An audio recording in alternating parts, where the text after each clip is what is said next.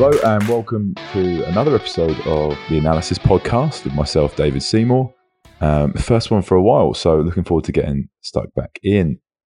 Today I am joined by Tom Spring. Hello Tom, how you doing? Very well, thank you Dave. How are you? Yeah, really good, thank you. Thank you for joining us.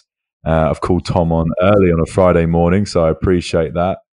And at the beginning of all these, I prefer greatly to allow the guest to introduce themselves and to tell us a little bit about who they are, what they do, and how they got to where they are today. Yeah, okay. So my name's Tom Spring. I'm most recently been employed at AFC Bournemouth in the first team recruitment department as a recruitment analyst. So that involves identifying talent under the club's the philosophy, the detailed positional profiling that they have. And yeah, so that's my most recent role. I left there at the end of August off the back of relegation and the combined effects with COVID-19. So I'm looking for my next challenge and looking forward to it. Brilliant. And so how did you get into that role? Was it straight out of university, Tom? Yeah, I would say the key moments were in the early years, David, where I was attending Bournemouth University. I applied there was an advertised unpaid internship within the AFC Bournemouth Academy as performance analyst. So that was working within the academy age groups and on a main basis with the under-18s, the youth team. The club were in the first season in the championship at the time.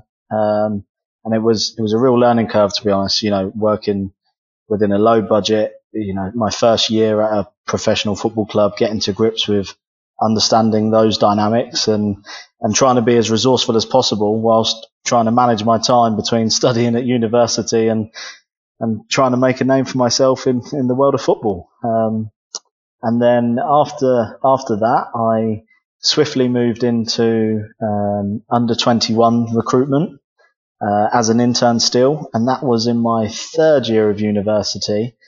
And then in my last year of university, I was still doing a little bit, but more for the first team side of things in the recruitment side, heading to games and doing reports. And then upon my graduation, I was offered a contract and I accepted, and that was full time within the first team setup. So that's my journey. And was that always the plan to go into recruitment? Were you a big Football Manager fan as a teenager and wanted to go into that side of things, or was it more of a sort of a happy accident that you found these internships at the time? It's a good question. I loved the performance analysis side of the game. I loved working with players, improving them or giving them information to help aid their development and improve them in a game. And then when I was offered the chance to go and see the scouting and recruitment side of things, I'd say that originally I wasn't attracted by that or interested in that. But when I was in that environment, I got the bug for it and I fell in love with it. And the scouting and recruitment side definitely surpassed my interest in performance analysis for sure. And then was it just analysis that you were interested in, or was there a coaching aspect as well that potentially you thought you might go down that path? Yeah, I did some coaching in my teens when I lived out in Dubai, and that was good. I did enjoy the coaching side, but I lacked a bit of confidence, to be honest with you, in the coaching side, and for me, I was not happy to fall away from it, but I definitely had a preference for the analysis side of the game, to be honest with you, David. So moving on to your time then at Bournemouth, obviously working in analysis, did you find that most of your time was spent looking at statistics, looking at data? Was it watching players, end on end, watching players on Y Scout, or were you actually going to games to watch players? Yeah, so when I was in performance analysis in the academy with the youth team, it was more about clipping and coding out some aspects of the game that that the manager at the time wanted to see. So that was focused on goalkeeper distributions, point of attack, and then patterns of play, clips. Bournemouth has a very specific and meticulous philosophy, and it's important to identify that. And it was even more important to find or gather those insights to make sure that they were actionable for the coach in training. And then when we moved to the scouting side, originally it wasn't much analysis based because I was at university at the time, and then so that was more about just heading to games and reporting under the MO that was given to me. But then when I got my full-time job, that's when it became, the data was there, the video work was heavy as well. But yeah, the data side of things came much more into it when I was full-time in the role. Did you feel that the way you approach things on the recruitment side differed from when you were purely looking at performance analysis? Because, correct me if I'm wrong, but I presume at first you were just looking at Bournemouth's existing players at a youth level or under 21 level or whatever. And then going into the recruitment side of things, you were suddenly monitoring players that weren't your own players. And so you were coming at them with, I guess, a fresh pair of eyes. So did you find that you were going through the same process to look at players that you were in the first place, or did you have to change your approach entirely? No, the process stayed the same, and that was the benefit of when a club like Bournemouth and there's clubs around the world, Manchester City, Arsenal, Tottenham, they all have clearly defined philosophies. So when you're working with players and when you're scouting players, not the message, but the trends are still the same. You're still looking for players that can perform aspects of the philosophy to the level that you deem satisfactory, or to deem that you deem well. So the philosophy was always consistent, and you just change the aspect. You just change what you're looking at as opposed to analysing the players. When you're working in performance analysis, you're then finding the players that could then fit your philosophy and mould them into it a little bit more. And we'll come on to philosophy in a second, because that's an area I'd like to delve into. With the performance side, how much scope did you get to deliver that directly to the coaches or to the players? Were you sort of given just your own thoughts, and the coaches and players were able to sort of pick and choose what they want, or were you given a much bigger scope as such? When I was in the academy in the performance analysis, I didn't really have too much dialogue or correspondence with the manager. There were the under-18 manager, that is. It was mainly done through the academy head of performance analysis. So my work fed into him, and he would then deliver the presentation to the manager and the players. But at that time, that's still a positive, because your work is being valued by him and it's being fed back into the players, so that your work feeds into the process well. And one thing I hear about a lot is that for performance analysts, or I guess even recruitment analysts, that if there is a change in manager, that potentially can completely change, their direction of work. But obviously, with Bournemouth, for a long period of time, it was one coach. And did you? I don't know if you found that yourself from talking to other analysts, but did you find that longer period of time, having that coach in place for a longer period of time, enabled you to I guess perform your work a lot easier and a lot better? Yeah, I think that the two biggest skills that you could have if you're working in a scouting and recruitment department is understanding of the game, and then adaptability to differing philosophies, different DNAs of players that are wanted by whoever's in charge. I was very fortunate that the manager I only worked under one manager, so the philosophy was always the same. But you see nowadays, Dave, that clubs have philosophies. It's not really managerial led now. The clubs want a philosophy, and then they choose and align their head coach or their manager to fit the philosophy and the DNA of the football club. So that's where the game's going, and there'll only be more of that. But to answer your question, I was very fortunate, and the fact that that there was no managerial change was a benefit for me, because it only strengthened my ability to find players under the manager's philosophy at that time. So it's interesting you talk about the shift from the manager's philosophy into a club-wide philosophy. I guess it's a bit of a two-part question, really. I'd be interested to know whether that shift occurred whilst you were at Bournemouth, and then I guess why that shift occurred from the manager to the club. I think that structures of football clubs have changed, where back in the day, and I'm not going back too far, maybe 5 to 8, 10 years ago, football clubs were run solely by a manager who had control over all aspects. And then I can't really place a specific time, but it's clear that boards of directors found that was too much pressure on the manager.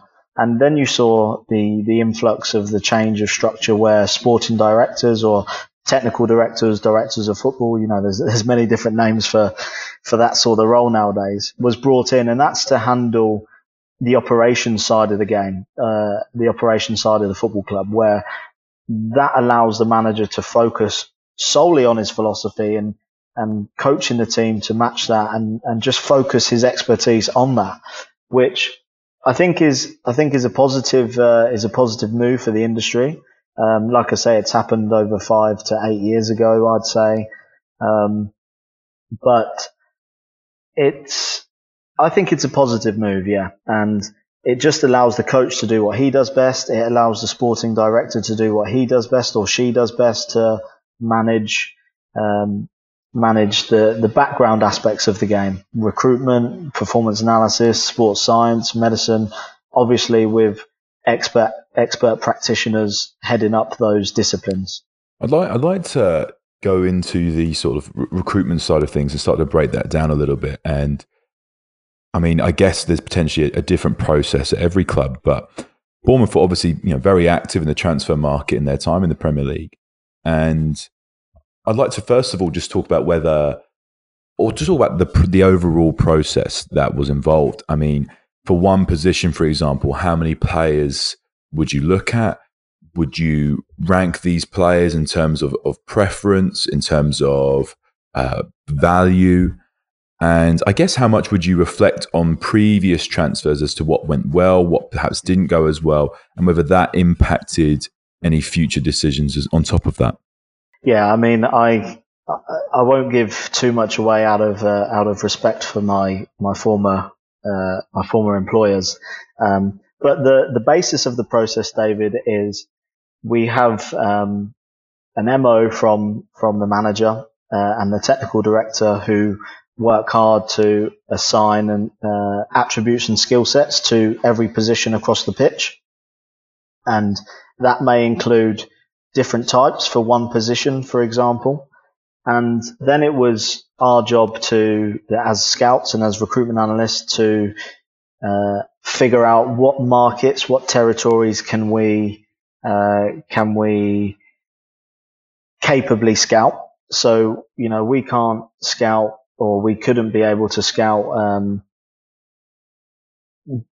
markets all over the world, because we were a very small team of 10, 11 at the time. But so we assigned what we deemed as the most valuable regions to cover, and that was solely covered by a person. And it was easy, because in a sense where we were only signing young progressive players. So the age is, you can not dismiss, but you can filter your scouting to only players under the age of 23, 24, as it was at Bournemouth. And then any players that you flagged up were then put into, a list. And then it was about whether that player ranked in terms of your own judgment as a scout. And then it would be passed on to a senior member of staff for follow-up action. And then it would eventually get to the stage where, if the seniority of the group concurred that it was a good player to bring forward, the recruitment analysis work would then begin, where You provide dossiers on the player encompassing all aspects, as well as a video presentation of his strengths, weaknesses, just to give a flavour to the manager. And then it would be up to the manager to watch the player and make a decision as to whether he was right for the manager and right for the football club as well. Having spoken on previous episodes to different performance analysts or just first team analysts, there seems to be, I wouldn't say rigid, but there's certainly a structure to their day, or at least certainly to their week. Did you find that with working in recruitment, there was such a thing, or was it very much that it really just depended on the time of year, the need at the time, whatever was going on? Yeah, my personal preference is to work within a routine. I prefer it, and that's definitely how you get the best out of me if I have a routine to work through. It was very good at Bournemouth because my line manager at the time was his philosophy was to provide freedom within a framework, and he allowed you to manage your time effectively. So it was positive in that sense, and I found that I definitely made a routine for myself. However, when a transfer window comes, or in the lead up to a transfer window as well, it's very ad hoc, very, very manic, and you have to be adaptable and you have to be able to react to change very quickly, and you have to be proactive to that. But throughout the season, non-transfer window, a very routine, structured based days and weeks, but transfer window you had to be ready for change. And obviously we talk about ready for change. How much do you prepare for the possibility that someone that's potentially seen as a regular first teamer you wouldn't be expecting to leave suddenly hands in a transfer request? How ready do you have to be to have certain amount of players scouted for that position ready to go in case that happens? Yeah, well, scouting departments are set up now where, as I mentioned before, the attributes and skill sets are aligned to or attributed to the positions across the football pitch. It's a scout's job or a recruitment analyst job if you're encompassing scouting within that role as well, like my one at Bournemouth was. You have to try and scout all of those positions, because it's short-termism if you just scout for what you need, because how can you plan effectively if you think, a centre-back is coming to the end of his contract and he's not going to renew it. Obviously, that's a trigger that you need to replace your centre-back, but we need to be able to scout players for the long term. So you need to scout your centre-backs, your right-backs, all at the same time, so that when that time arises where there is a trigger point to departure of a player or a potential departure of a player, you have the work already done and you're ready to present that. And scouting and recruitment is different. Scouting is the talent identification process. Recruitment is the procurement of the player. So to be more effective, scout in the long term, scout everything. And when the recruitment phase comes, you're ready because all your work is already done. Does that make sense, David? Yeah, absolutely. When did this sort of process start to occur? Because obviously the old school format seemed to be that it was the manager calling all the shots, and he maybe had his team of scouts that would go out and watch games and ring him up and say, "I like the look of this player."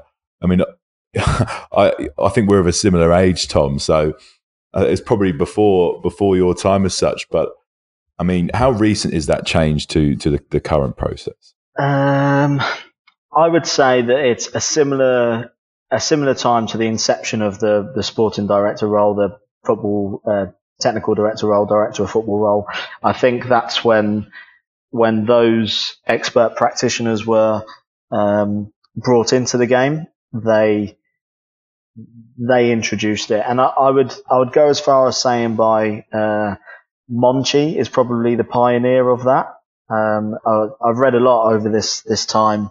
I've watched the Monchi masterclass videos, and he covered all of that. So I would say that he's the pioneer, and it was the inception of those sporting director roles where that process changed. What's your, I guess, your biggest frustration in terms of recruitment, or just in the game in general today? I had a chat with someone a few months ago who said to me that it was finding a player who looks brilliant, who was playing in a league in the middle of nowhere, and then finding out that they are part of the Red Bull group, or just like another sort of set of another organisation as such. What are your thoughts on your biggest frustrations? Um, I think to answer the question, you can't have room for frustration or emotion in recruitment or scouting, to be honest, because you are going to get those hurdles. And I'd say the biggest thing to be aware of is you could do all this work on a player, you could scout him 10 times, and he fits your profile superbly well in your opinion, but in the decision maker's eyes, he might not fit the profile that you think he has. So if you do all this work and this player gets to the manager, for his assessment, and the manager turns around and says, "No, I'm gonna choose. I'm gonna select this player over this player." That's a tough moment to take, but you have to accept it, and you have to go on and be motivated to find the next one. So that's probably one. The other one, as you mentioned, is when you come across a player who's unobtainable, like you say, part of another organisation. That's a difficult one as well. So I'd say those two are probably the two biggest ones, David. What are your feelings on those kind of groups as such, where large investors are buying clubs in different leagues?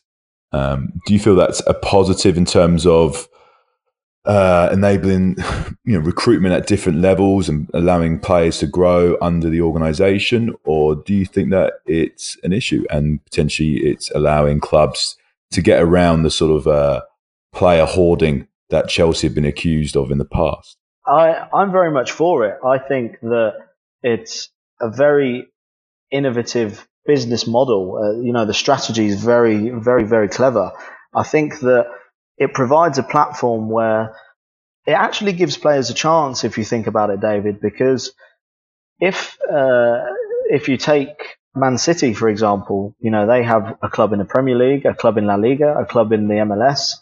So it provides a platform for the player to go to his relative level, and then if he progresses and exceeds and does well, he then has the opportunity to go to the level above that, which will then become relative to his ability, and then it's exposed to a higher level of competition, a higher platform to showcase your abilities, and I just think that that's a positive aspect from the player development perspective. I think it's very clever as well from the club side, because it shows that you can protect your assets. If they are, unhappy at one club, they could go to the sister club, and then, that solves a potential problem from a personal perspective of the player, for example. But I'm very much for it. I think it's a clever business model from football groups, conglomerates, holding companies, whatever you want to call them. And it's also a good platform for the player. So yeah, I'm very much for that. Is there an area that you see recruitment developing in? Is there an area for growth that perhaps we're not using as such as an industry currently, or perhaps is just an area of oversight from clubs? Or do you feel that the way the recruiting process is done right now is already comprehensive enough? I think it is very comprehensive, the whole process, and the scouting side, the data side, that's only going to get bigger, and then the understanding of character and personality, that's also only going to get bigger as well. So the whole talent identification process is very comprehensive and very thorough and very good. It will naturally get bigger. It will naturally grow. I think that'll be more, I think that there'll be more algorithms developed that can in the analytics side, that the predictive models will only get refined and developed more, and that will be where you see the shift come, where it becomes even more comprehensive. I don't necessarily feel off the top of my head now that the recruitment and scouting industry is missing anything, but I definitely think that there's room to grow for these algorithms to be developed further that lead to more sophisticated and more reliable predictive models. So how important do you feel data analytics is in the recruitment or in the scouting process, or do you still believe in the importance of someone passing the eye test, a scout or someone who works in recruitment being able to see the talent before looking at the data? I value both so highly, and balance is definitely the key word here. There's an equal amount of success stories with both modern data-driven scouting recruitment processes as there are with the more traditional methods. There is a vital place for both within the discipline. Traditional scouts should accept that the game is moving that way, and they need to be able to embrace the modern methods with data analytics, which is metric assessment in the scouting phase. And conversely, data scientists and data analysts would get good use and find it beneficial to tap into the knowledge of the game of the traditional scouts to gain a better understanding of that. But my overarching philosophy is to see data analysis and data analytics as a tool to either supplement your main markets, because if you have a clearly defined philosophy and DNA for each player, each position, sometimes the data can't show you that, and you have to rely on your eye. But the data can back that up, and it can also convey to you that you might be wrong on a player that your eye has been dismissive of previously. So it can point you and create a signal to say that you may need to potentially revisit that player. Data analytics is a great tool. It creates signals for you, can point the compass in the direction you want by predicting players who might be a good fit for the club. But that's only providing the insight. The next stage is to then make it actionable. So go and see this player live and see if the data is telling the truth, for example, and that you can see this player being a fit for your football club. Is there one thing, or it could be a piece of technology, it could just be a basic tip that you have found to benefit you greatly in the analysis process? There's many, to be honest. I value, it's integral to have a good reporting and shortlisting system, but that reporting and shortlisting system has to be developed by you guys to your needs or to the club's needs. Video platforms such as Scout or Instat, and a data visualization platform such as Tableau. And you mustn't underestimate Transfermarkt as well. Transfermarkt is very good. It's a central database for so much useful information. So I value all of those tools. I think, David, that the one development of football will be there'll be a company, or there'll be someone who has this idea that can be able to bring all of those into one place. Because at the minute you've got separate things. Scout and Scout 7, for example, are different platforms that do different things, but both are trying to do the other thing. Scout is an incredibly useful video platform tool that has aspects that allows you to report and shortlist players now.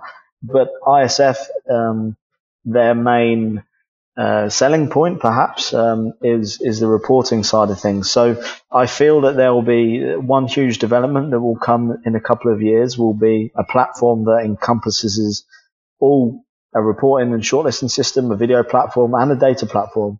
And I think that will be coming very soon, to be honest. Brilliant. And Tom, we've actually raced through these questions. I've got one last one for you. If you had to, and it's something that I ask every guest, if you had to give one piece of advice to yourself before you started this journey, what would that be and why? To myself, oh, that's a tough one. It could be to any If I was, analyst or to anyone who wants to go into what you want to do. if I could, while I submit this answer, I'll think about advice myself. But my advice for someone who wants a job within the industry is, if you're young and you have a desire to work in the industry, strategically plan who you're going to target to sell your abilities to. Because if you can't just, unfortunately, the way the industry is, you can't suddenly go and get a job at a Premier League club, for example. So strategically plan who could benefit the most and you could be most important to. Embrace working unpaid in an internship for a period of time, because that's essential to show that you can handle that not pressure, but handle the stress of working for free, but you're trying to make a name for yourself. So you need to embrace that and be prepared for that, and continually build and develop the knowledge of the game and your relationships within it. I think the advice for myself is, when you're in the job, it's so consuming, and I was very devoted and very committed to my job. But when I got home, for example, I wish I started to continue learning more and continue thinking about different aspects of the game, because now you see data scientists come in. So at the minute, I'm learning more about what I'm trying to learn about what the process of a data scientist is, so that if I ever work with one in the near future, I'm able to communicate with that person effectively. So the advice to myself, David, would be to, even on the tough days, just try and keep your motivation high to continue learning and continue developing and improving. That's brilliant.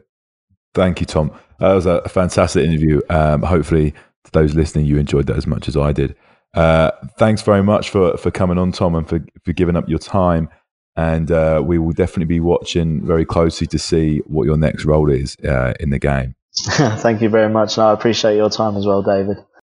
Thank you for listening to everyone. Of course, if you are a Total Football Analysis fan or a fan of the podcast, please listen, and please, by the way, submit any questions or names that you want to hear to our Twitter page. And we've also got our weekly magazines that are coming out every week as well. So by all means, check those out as well as the website. So thanks for listening.